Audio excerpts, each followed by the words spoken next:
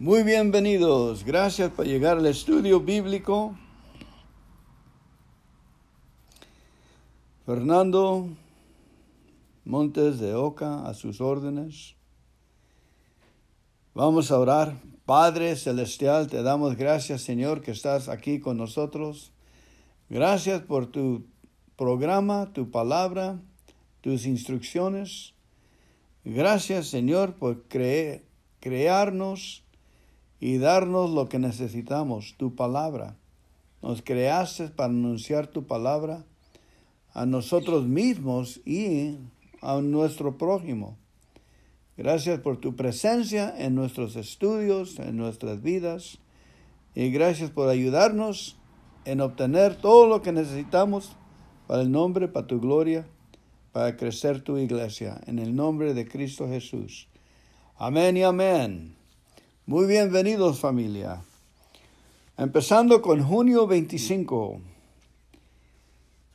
Por Kenneth Copeland, no se apresure. Y estas palabras que yo mando hoy estarán sobre tu corazón, y hablarás de ellas estando en tu casa y andando por el camino y al acostarte y cuando te levantas, y estarán como frontales entre tus ojos.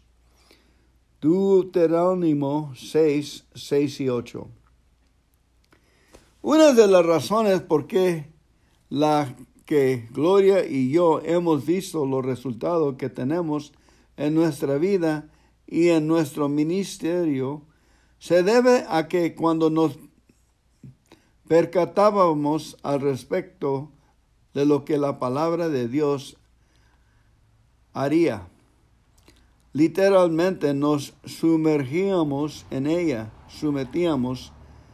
apagábamos el radio y el televisor, poníamos a un lado el periódico y pasamos cada momento de nuestro tiempo disponible leyendo la palabra, escuchando grabaciones acerca de la palabra o meditando en ella.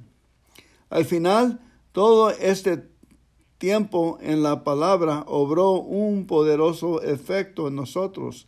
Empezó a revolucionarse por completo nuestras vidas y a convertir el fracaso en éxito. Sin embargo, eso no sucedió de la noche a la mañana. Llevó tiempo.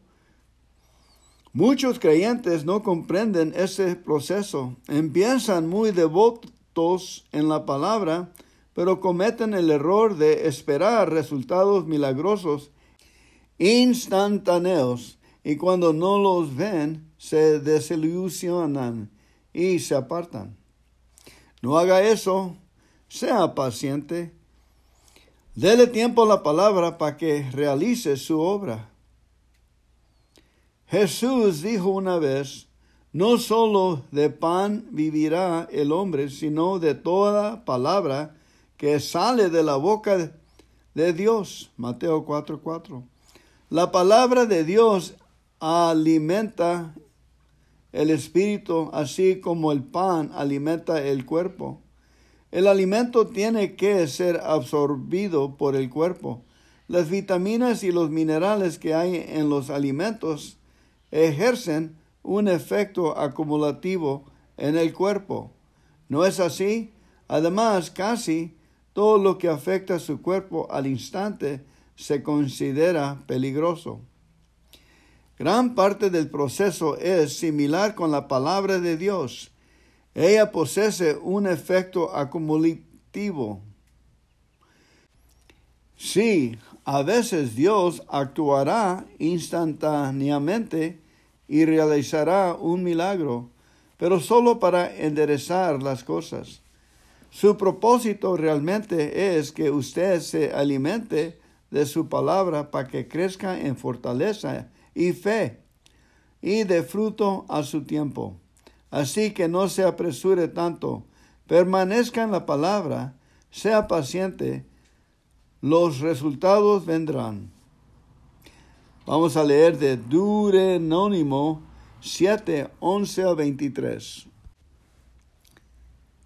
Cumplan pues los mandamientos, leyes y decretos que en este día les ordeno que pongan en práctica.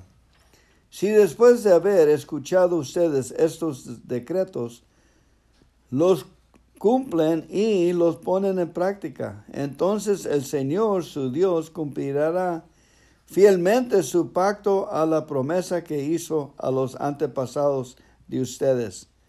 Los amará a ustedes, los bendecirá y los hará crecer en número. Bendecirá a sus hijos y sus cosechas, su trigo y su vino, y su aceite, y las crías de sus vacas y ovejas, en el país que a sus antepasados juró que les daría. Ustedes serán bendecidos más que todos los pueblos. No habrá entre ustedes mujer que no pueda concebir hijos, ni hombre que no pueda engendrarlos, ni tampoco entre sus ganados habrá machos ni hembras estériles. El Señor alejará de ustedes toda enfermedad y todas las terribles plagas que, como bien saben, envió sobre Egipto. En cambio, hará sufrir con ellas a todos sus enemigos. Pero ustedes deben examinar a todos los pueblos que el Señor su Dios ponga en sus manos. No les tengan compasión ni adoren a sus dioses, porque eso será la perdición de ustedes. Tal vez ustedes lleguen a pensar, estas naciones son más numerosas que nosotros. ¿Cómo podremos desalojarlas? Pero no les tengan miedo. Acuérdense de lo que hizo el Señor su Dios con el faraón y con todos los egipcios. Piensen en las grandes pruebas de las que ustedes fueron testigos, y en las señales y prodigios y en el gran poder que desplegó al Señor su Dios cuando las sacó de Egipto. Eso mismo hará el Señor con todos los pueblos a quienes ustedes temen. Además, el Señor enviará un tremendo pánico entre ellos que acabará con los que hayan quedado con vida o se hayan escondido. Así que no tiemblan ante ellos, porque el Señor su Dios, el Dios grande y terrible, está con ustedes. Poco a poco el Señor irá expulsando a estas naciones. Ustedes no podrán acabar con ellas de una sola vez, porque el número de bestias salvajes aumentarían a su alrededor y los atacarán. Pero el Señor su Dios pondrá estas naciones en sus manos y irá acabando con ellas hasta que sean destruidas. Amén. Ahora, junio 26. Manténganse firme contra la contienda. Por Gloria Copeland. Proverbios 17:14, amplificada Biblia, dice: el comienzo de la contienda es como las primeras gotas de agua de la grieta de una presa. Por tanto, detenga la contienda antes de que empeore y la discordia estalle. Proverbios 17:14. En las Escrituras, Dios nos advierte contra el peligro de la contienda. No obstante, es uno de los problemas más comunes entre los creyentes. Permitamos que se introduzca en nuestro hogar, en nuestro trabajo, en la iglesia y en todas partes. Por supuesto, no la dejamos entrar intencionalmente. No nos despertamos por la mañana y decimos: creo que hoy empezaré una gran discordia. Al contrario, dejamos que se introduzca de forma sutil en nosotros como una pequeña irritación. Por eso le insisto hoy a levantarse decididamente contra esas pequeñas oportunidades de iniciar una contienda. Si usted tiene a permitir que las cosas le irriten, decida vencer esa tendencia. Luche en contra de ellas con el conocimiento de que este mundo no es perfecto, pues habrá personas que no se comportarán de manera amable con usted. Habrá personas que lo fastidiarán y molestarán a propósito o inconscientemente. Decida que por el poder de Dios usted no dejará que le quiten su paz. Esa paz es muy importante para su bienestar. Ella mantendrá su cuerpo sano y guardará sus relaciones saludables. Lo pondrá en un lugar donde Dios pueda orientar sus pasos y librarlos de algunos errores muy graves. Si se ha pasado toda la vida con los nervios alterados por cosas sin importancia, puede tomarle tiempo deshacerse de ese hábito. Quizá deba trabajar en ese problema a cada momento, pero al final lo logrará. Yo lo sé, tuve que hacer eso en lo que a la preocupación se refiere. Me había afanado por tantos años y había venido de una familia que se preocupaba fácilmente, tanto que lo hacía casi sin pensar. Cuando aprendí que preocuparse era contrario a la palabra de Dios, tuve que dejarlo minuto a minuto, con la ayuda del Espíritu Santo. Cada vez que un pensamiento de preocupación venía a mí, yo lo vencía con la palabra de Dios y lo hice hasta que me deshice ese hábito de la preocupación para siempre. Usted puede hacer lo mismo con la discordia. Pídale al Espíritu Santo que lo ayude a empezar a reconocerla y a superarla en cada momento. Entonces, cada vez que comience a enojarse por algo, reprenda esa discordia en el nombre de Jesús y resístala. Diga en voz alta: hoy vivo en la paz de Dios. Dígalo conmigo: hoy vivo en la paz de Dios. Una vez más: hoy vivo en la paz de Dios. Usted se sorprenderá al ver qué tan maravillosa puede ser la vida. Vamos a leer Mateo 5, 21 a 26 y 43 a 48. Ustedes han oído que a sus antepasados se les dijo: no mates, pues el que mate será condenado.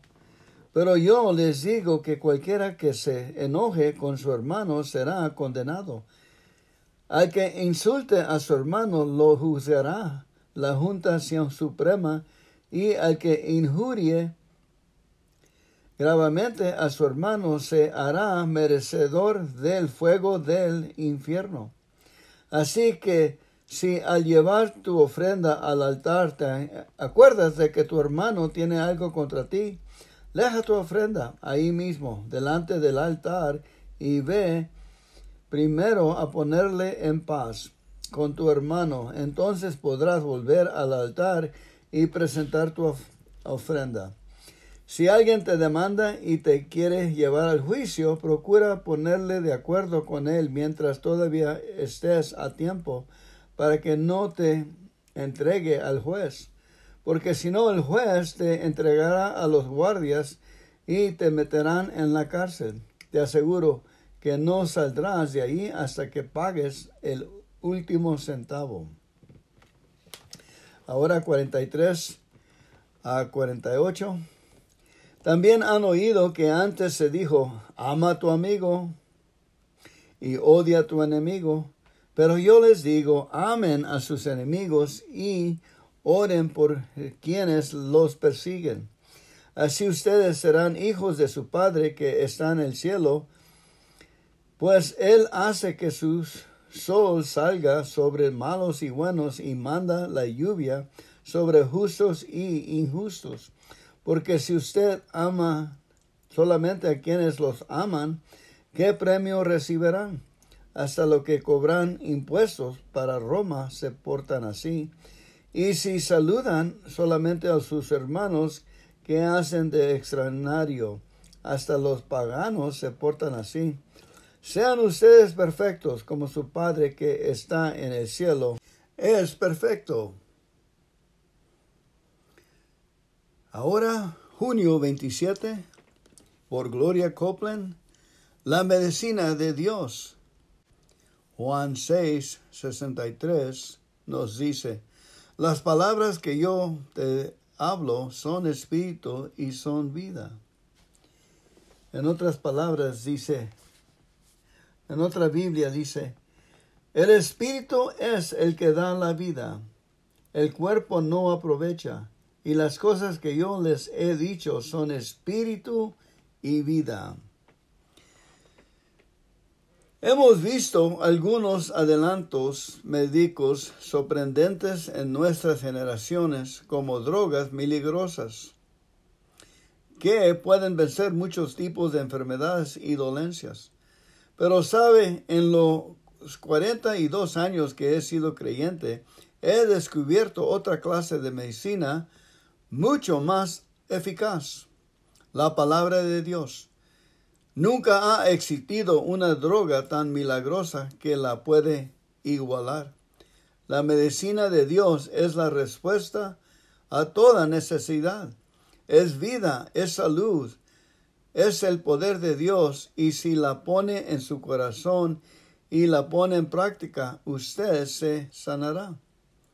A veces la gente pregunta, si la medicina de Dios siempre funciona, ¿por qué hay tantos creyentes que están todavía enfermos?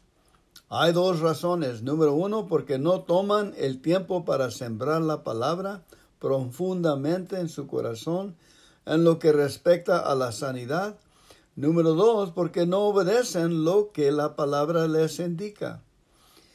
Véalo desde esa perspectiva. Si un médico le receta una medicina para que se la tome diariamente y usted decide en cambio frotársela en el pecho, esa medicina no le servirá para nada. Debe seguir las instrucciones, tomarla como se le indicó. Si quiere mejorarse, ¿no es cierto? Del mismo modo, si lee la receta de Dios para la salud y no la pone en práctica, usted no cosechará ninguno de sus beneficios. En Proverbios 4:22 leemos que las palabras de Dios son vida y salud para usted. Por tanto, no espere hasta que se enferme para comenzar a usarlas. Empiece hoy mismo a depositar la palabra de Dios en su corazón en abundancia y será difícil que usted se enferme. Esta palabra constantemente dentro de usted mantendrá activo el poder sanador de Dios. No se preocupe, no hay límite con respecto a la cantidad de la medicina de Dios que usted pueda tomar. No existe riesgo de sobredosis. Cuanto más la tome, más fuerte será. Empiece a fortalecerse hoy. Y la adicional escritura es Proverbios 4, 20 a 27. Atiende a mis palabras, hijo mío, préstalas atención. Jamás las pierdas de vista, grábatelas en la mente. Ellas dan vida y salud a todo el que las haya. Cuida tu mente más que nada en el mundo, porque ella es fuente de vida. Evita al decir cosas falsas. Apártate de la mentira. Mira siempre adelante, mira siempre de frente. Fíjate bien en dónde pones los pies, y siempre pisarás terreno firme. No te desvíes de tu camino. Evita el andar en malos pasos. La palabra de Dios.